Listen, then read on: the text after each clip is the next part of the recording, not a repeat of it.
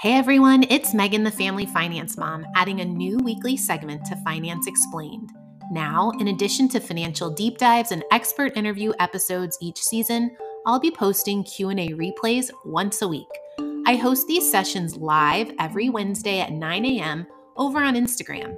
If you'd like to have your questions answered, look for the question box in my Instagram stories ahead of each session or join live and ask in the comments. But to make it easier for you to listen to the replays on the go, in segments and at your convenience, you can now listen here. So here we go. Question number 1. I'm seeing stories about accounting firms getting private equity investments. Why? So I reached out to this person to kind of better understand what they were talking about. Essentially, there have been some investments by private equity firms into accounting firms. And the question is why? Well, here's the thing. Right now, because of the high valuation of the stock market, because of super high interest rates, you're seeing a lot of private equity firms that raised funds, call it in the maybe like pre-pandemic era or even kind of through the pandemic, and they're sitting on a lot of cash. And their investors are probably getting a little agitated in, hey, you're sitting on cash, it's not earning a return.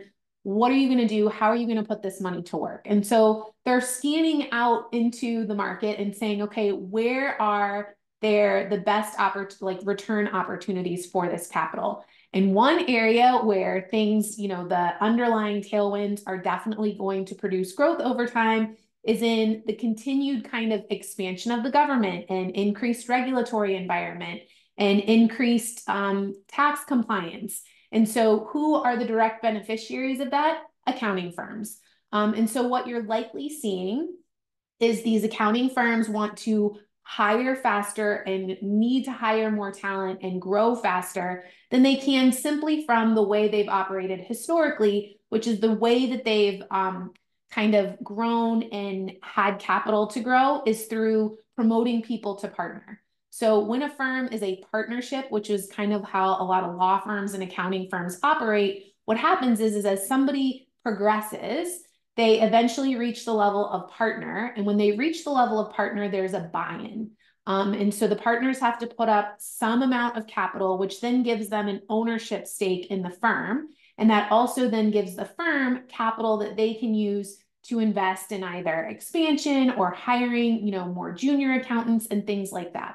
And so what also is happening is like in many of these industries and accounting, for example, a lot of the most senior talent is looking to retire and looking to be cashed out. And there may not be enough sort of up and coming partners for there to be enough capital to do that. So a private equity firm infusing capital into an accounting firm is another means for them to do that. They can cash out the more senior partners. They can use that capital to hire more junior talent, kind of more worker bees, if you will, to meet the growing demand for their services. So that's likely why you're seeing that go on. You provided kind of just one article that pointed to it. It's not something that I've seen happen on a really widespread basis. But we are, it is something that makes sense given kind of some of the trends in the marketplace in terms of an increased regulatory environment, an increased need for compliance. The fact that just, a simple example is now any business, right? Any small business that pays somebody more than $600 a year, you've got to issue them a 1099 as an example. That is an increased level of regulatory compliance that can be a burden on small entities, and they're going to turn to accounting firms to help alleviate some of that burden. So anyway, that's likely would be my gut instinct and my guess as to why you're seeing that. Like I said, I saw the one article you shared. It's not something I've seen happen a whole lot, but it makes sense to me as to like why they might be interested in investing in that. So I hope that helps. Okay, next question. How can I calculate if a pension is worth staying at my job versus investing with a higher salary elsewhere? So this is a really good question. And it talks to, I want to talk a little bit about some of the trends in just the way we think about retirement and the way retirement operates today versus the way it may have operated, for our parents and especially for our grandparents. What we've seen, call it over the last 40 some odd years, And I have a whole post about this that I'll link up in my stories when I'm done here that shares some of the data and trends around how many people have a pension. When did the 401k come about? Really, the passage of the law by Congress that allowed for the creation of a 401k to happen really only happened in the early 80s. So for many of us, our parents were some of the first people with access to a 401k. And as that gained traction, more companies were like, hey, I can shift this very uncertain, unknowable ballooning liability, which is retirement funding for all of my employees. I can instead shift that burden to them by providing this 401k option for them. And so what do I mean by like a ballooning liability with a pension? Well, with a pension, a company is telling you, I promise and I guarantee these certain benefits for you in retirement. The uncertainty with that is exactly how much that annual payout is going to be, how much are going to be the cost of benefits in your retirement, how long are you going to live?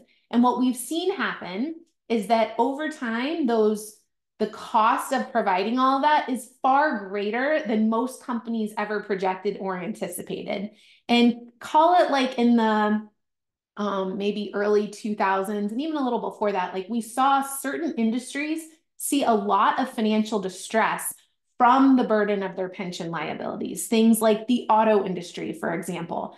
And in certain cases, you actually saw bankruptcy proceedings where they met with the unions, they met with the pension recipients, and they came to sort of agreements where they minimized pension benefits going forward and kind of renegotiated some of the ongoing payments that were being made in order for the company to even continue to be viable, as an example. Now, generally speaking, labor laws significantly protect pension commitments from bankruptcy proceedings. So what has been promised often cannot change. But what you'll see happen, especially for younger entry-level employees, is many companies are sort of shifting from, instead of promising pension benefits, to providing individual retirement accounts like 401ks. So it shifts the burden of saving for retirement from the company, who has to set money aside for your future retirement, to you. And so the trade-off often in these situations is places that pay a guaranteed, you're going to make this, we're going to cover all your healthcare obligations in retirement. They often pay a lower salary because they have that additional cost of providing for you in retirement. And they're having to put money aside every year to accrue assets in the future in order to pay for that. On the flip side, if you go somewhere that doesn't offer that, they may have a higher headline salary up front, but that's because that burden and that risk and that future liability of saving for your own retirement is on you. So how do you kind of do the math to understand which is the better option? Well, a couple things you want to consider. Typically, if you've been, if you're just starting out, that's kind of where you want to think about this math most. If you've been somewhere for a while, you've already kind of built up some of that pension and you also have fewer years left to just save for yourself. So then the math looks a little different, but here's kind of the things you want to consider. One, how many years do you have left to retirement? What's the delta between the salary difference? So like how much of that differential in salary are you going to have? And are you going to have kind of the discipline to set that aside for yourself and save for retirement? And then what risk level are you comfortable with? So what is the potential return you can earn on that investment? And so that's going to give you all the numbers you need to kind of do the math as to how much could you save for retirement. And then that will also tell you, okay, well, if I can set aside this much, you can use kind of a general rule of thumb is sort of the 4% rule, which says, okay, when do I get to where that asset base, that 4% of that is enough for me to live off of every year in retirement? And is that greater than what the pension benefit is going to be? And so it's a lot of assumptions. Very small changes in those assumptions can have a wildly different kind of impact on what the answer is. The other thing to consider as well is that your pension benefits at wherever you're at are likely only guaranteed, assuming that you serve out kind of the lifetime of your career there in order to receive and realize those benefits. So you kind of need to think about that as well. But that's kind of the math to think about. What's the salary delta? Are you going to take that difference in salary and invest it all for your retirement? How many years do you have to do that? What is the amount that that's going to accrue? And is that going to provide you more benefits than you would get kind of from the pension? And keep in mind that it's not just salary, it's also health insurance, healthcare, things like that. So that's kind of the thing, what you have to look at. So I hope that that helps. But like I said, when I'm done here, I will link up in my stories kind of the whole post I have about how to choose the right retirement account for you. And it talks about some of the trends in, the decline in the number of people actually receiving pension benefits over time, why the shift has happened, and kind of why that makes employment, like retirement, look different for us in our generation than it may have in the past. But it doesn't walk through kind of that math I just talked about, but that's the way to think about it. What's the difference in salary? What can I invest and earn each year? How many years do I have to retirement? And what does that then result in terms of how much I can, withdraw and use in retirement? So I hope that that helps a little bit. I'll link up when I'm done here 2 different things, that post about retirement accounts and kind of the history and the evolution, just so you can kind of see how it's changed over time. And then I also have a retirement calculator where you can plug in, here's how much I have saved, here's how much I want to put aside a year, here's kind of what I think the annual return assumption would be. Kind of as a rule of thumb, if you're not quite sure what to assume, on average, over a long period of time, the S&P 500 has returned about 10% a year. However, most people aren't going to put everything into equities. They're going to have some sort of more balanced portfolio between equities and bonds over time. So maybe like a more moderate or conservative assumption would be something like a 7% annual return. If you want to be more aggressive, maybe it would be closer to that 10% number. But if you kind of triangulate between those, you can see kind of what that could invest and compound into over time. So I'll link up those 2 resources when I'm done here, and you can kind of plug in some numbers and see what it spits out to kind of help you make your decision. Okay, next question. My Roth IRA has an advisor who gets a cut. How can I switch it to one that I control? So this is a really good question. I'm not sure if it's an IRA or a 401k through your employer, but you should be able to, if it's at an administrator and you initially set it up to have an advisor, you should have the ability to kind of terminate that relationship. If you went through an advisor to set it up, you may have to roll over those assets or transfer those assets to like your own brokerage in a new Roth IRA to kind of remove them from having oversight on it. It kind of depends on how that initial relationship was set up, but you always have control over your assets. So you need to understand sort of like, how did I get involved in this relationship to begin with? Is there something I checked when I set up my account that said I wanted oversight? Did I go meet with an advisor to begin with and they set up the account? And so that's why I'm paying a management fee to this person. But it does take, I think a lot of times what happens is like people don't like to be confrontational. It's going to take some level of confrontation to understand like, all right, how did this relationship get set up? What do I need to do to terminate? Typically, termination is going to involve like something in writing where you say, I no longer want to have this advisory relationship. If there was ever like a contract or something you engaged into, there may be like a notification period where like that transition happens. You may need to, depending again on how it's set up, potentially open up a new account to roll over to kind of remove it from their oversight. If it's something like through your employer, you may need to set up an IRA on your own that you can roll those assets over to kind of remove that advisor oversight and the fees associated with that. But it's absolutely something that you can do. the first place you may want to start if you're kind of not sure is to reach out to the fund administrator on your account and just ask the question. Just say, hey, I'm being hit with advisory fees on this. I'm not really sure where, how this came about, but I would like to not have them anymore. What do I need to do in order to facilitate that? Because again, it's going to kind of depend on how it was all set up to begin with in terms of how you would go about removing them. But I do think that it's, this is a great question, because just having that additional layer of, it's probably something in the realm of 1% a year, that can add up to a lot, especially the larger your portfolio gets over time.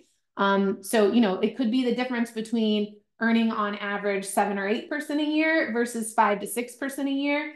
And what that then means in terms of your total retirement balance in retirement. There's a compounding effect associated with those fees. So I'm proud of you for wanting to explore it. And like I said, if you're not quite sure, the best place to start would be reaching out to the fund administrator wherever your account is located to kind of help navigate, like, why is this happening? Why is it set up this way? And what do I need to do in order to not be incurring these fees anymore? But good question. Okay, next question.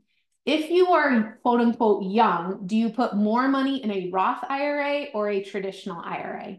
So very good question. What I will tell you is that age has less to do with it. Let's talk about, and I know I kind of sound like a broken record. This is a question that comes up in various degrees a lot. But I know not everybody listens to every episode, so it's worth repeating. The differences between a Roth, and this is whether you're talking about a 401k or an IRA, and a traditional version of those accounts, is tax treatment and when the money is taxed. So in a Roth account, you're going to make contributions in the current year on an after-tax basis. In a traditional account, you're going to make contributions on a pre-tax basis, meaning anything you contribute gets deducted from your current year income and you don't pay taxes on it this year. So it's reducing your taxes, income taxes in the current year. So why would you choose to contribute funds after tax today when you could save on taxes today in a traditional account? Because in a Roth account, by paying taxes on that money today and contributing on an after-tax basis, you never pay taxes again. Any of that money, the gains compound on a tax-free basis, and as long as you use them for their intended purpose and withdraw them in retirement, you never pay taxes again, okay? That ultimately could be a much larger savings than what you might save by paying taxes on it today. The traditional account, you invest pre-tax, you minimize your taxable income today, so you pay less in taxes this year. But going forward, your gains all still accrue on a tax deferred basis. But when you withdraw those funds in retirement, they're taxed at ordinary income, okay? So the choice isn't about, if I'm young or old. The choice is really more, what do I see the outlook of my tax obligations in the future versus today? And am I better off paying taxes now or paying taxes in the future? I think increasingly the way people feel about this is that given the size of our government, given the growth of government spending, given the national debt, most people anticipate that tax rates are going to be higher in the future than they are right now. Most people anticipate that they will make more in the future than they make right now. And even if you're withdrawing in retirement less than you're potentially earning right now, the higher tax rates most people expect to come, it makes more sense to them to pay taxes at the known, likely lower rate today than the rate they will have to pay potentially in the future. And so that is why people make the choice to contribute to a Roth instead of a traditional account today. Again, it doesn't have anything to do with age. It has to do with tax obligations and how you feel or think what will happen to tax rates going forward versus where they're at today. So I hope that that helps. And the post that I'll link up in my stories for the question a few back that talks about kind of retirement accounts and the evolution of retirement accounts, talks to that difference as well if you want to check that out too. Okay, next question. How do you see sustainable investing transforming the real estate and energy sectors in the next decade? We're eager to hear your insights and predictions. So this is a topic that was like very front of mind, kind of, I would even say like ahead of the pandemic and even a little bit kind of through the pandemic and even kind of in some of the discussions of the infrastructure bill that was passed by the Biden administration. A lot of that was sort of targeted to what became known as ESG investing, which was environmental, social, and governance. And you saw a lot of like ESG funds popping up. You saw a lot of asset managers touting like their focus and their emphasis on these things. And I would say like in the last year or so, a lot of that kind of hype has died down. And it's not to say that it isn't an important kind of things to think about and consider. I actually, about this time a year ago, interviewed one of my friends from college who was a general counsel at a green energy company about this very topic. And I haven't published the episode yet because of two things. One, the interest in it sort of died down. And two, one of the things that she raised is like the single biggest concern around all this is that there's really not a solid set of agreed upon metrics that make it easy for investors to hold companies accountable to the things they're saying. So what do I mean by that? I mean, like you had lots of companies say like, we're going to have all of these like ESG goals that we're going to meet over time.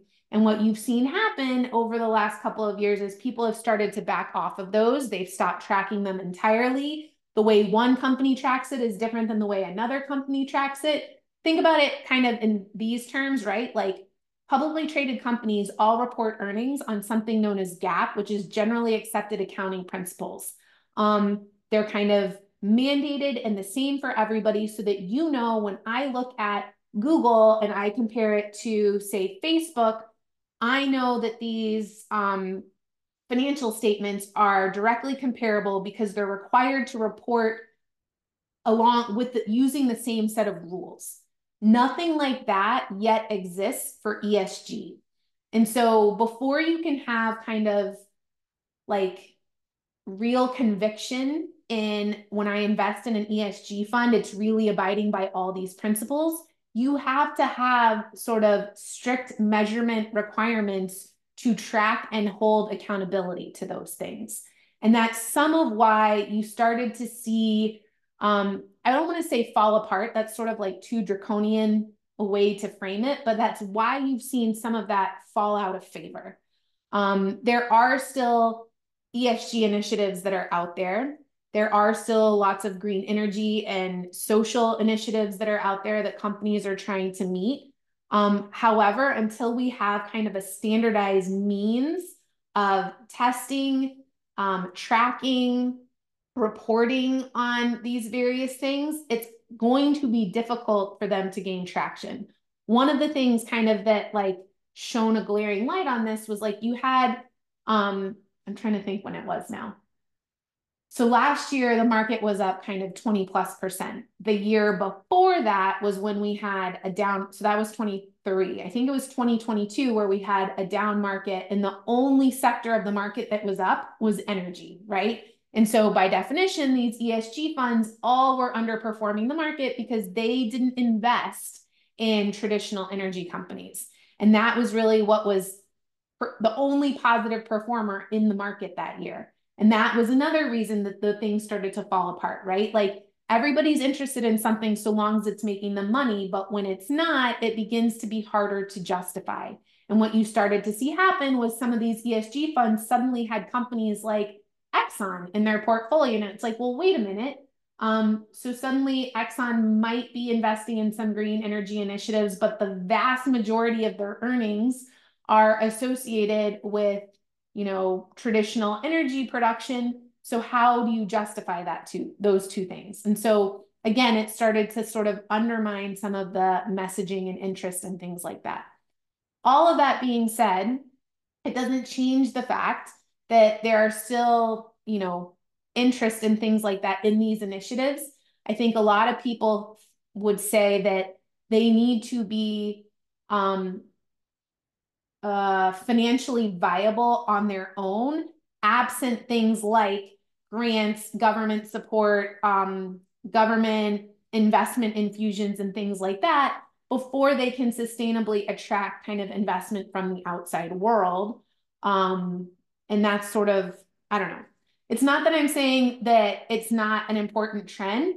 I just think we have to be careful about companies paying lip service to things that are popular in the marketplace, and then how we actually hold them accountable to the things they're saying, and then whether or not those initiatives translate to financial returns over time. Those are sort of like, if you think about kind of the three legs of a stool, right? Like, yes, it's important to support various social initiatives. Yes, it's important to support things that are helpful for the environment over time. Yes, it's important to have good governance within a company, but how then do we measure the things that they're saying that they are doing? And oh, by the way, all of those things are important, but at the end of the day, we're investing to generate a return, whether it is to save for retirement or whatever other investment goals and objectives we have are. And so those three things kind of have to all fit together in order for them to make sense. So anyway, I don't know if that directly answers your question, but that's kind of like the evolution of what has gone on with ESG. And if there's significant interest, I can go and publish that interview that I recorded about a year ago that talks to some of this in greater detail if people are interested in hearing that. So anyway, I don't know if that answers the question, but that's kind of my thoughts on the subject. So I would say, I feel like the biggest thing is that there needs to be greater transparency, greater kind of mandated and clearly documented and defined rules and reporting requirements before you can have something that is kind of a sustainable investment trend, if that makes sense. There's sort of this phrase in investing and in finance that what gets measured gets done. You'll hear kind of CEOs and CFOs talk about things like KPIs, which are key performance indicators. You can have all that within a company, but it's going to vary from company to company. We need something that's applicable to everyone and that is directly comparable from company to company, so you know like what you're looking at and what we're measuring in order to kind of all be on the same page. So anyway, that's kind of my 2 cents on it. I don't know if that was kind of the answer you were looking for, but that's sort of how I think about it. Okay, one of the things that I'm going to be talking about in stories today is yesterday we got the quarterly report on household credit, and no surprise, consumer debt balances have gone up again. And the other kind of concerning trend is that delinquency rates are going up as well. This is not hugely surprising. We've seen spending continue to grow at a pace that outstrips kind of income growth. And so how do you pay for that? You pay for it with debt. And so I'll be breaking down some of the data points from that report, highlighting some of the things that give me cause for concern. And so I'll be sharing that later today. Other things that are coming out this week, it's a big week for corporate earnings. More than 100 companies are reporting this week. A lot more sort of the consumer brand type companies like McDonald's had a big miss. This week is one kind of name that comes top of mind, but like I said, there's over 100 companies reporting this week. So we're kind of still in the thick of that earnings season. Tomorrow we'll get the usual kind of weekly jobless claims and mortgage rate numbers. Jobs are something we're going to continue to focus on just because of like the mismatch in the data between the seasonally adjusted and the unadjusted data. We also know that there have been more layoffs announced and reported in the month of January than any month since 2020 in this current month of January. So how do we reconcile those two things with sort of the headline numbers that are coming out from the Bureau of Labor Statistics? And tracking sort of these weekly unemployment claims is the closest to real-time information we can get on the labor market. So I'll be sharing those numbers as they come out tomorrow. Trying to think what else. That's kind of the bulk of what's going on this week. So I hope you guys have a great rest of the weekend. Look for kind of the breakdown of consumer credit and some of the data points from that later today. And I will be back here next week to take your questions live again on Wednesday. I will also be posting both this replay and last week's, which I overlooked, to the podcast. If you prefer to listen on the go, you can always catch it there. If you sign up for the Family Finance Mom newsletter, it'll also get emailed to you each week directly to your inbox every Thursday morning. It's one email a week. I don't spam you, I promise. And that's it. So have a great rest of the week. Have a great weekend, and I'll see you next Wednesday.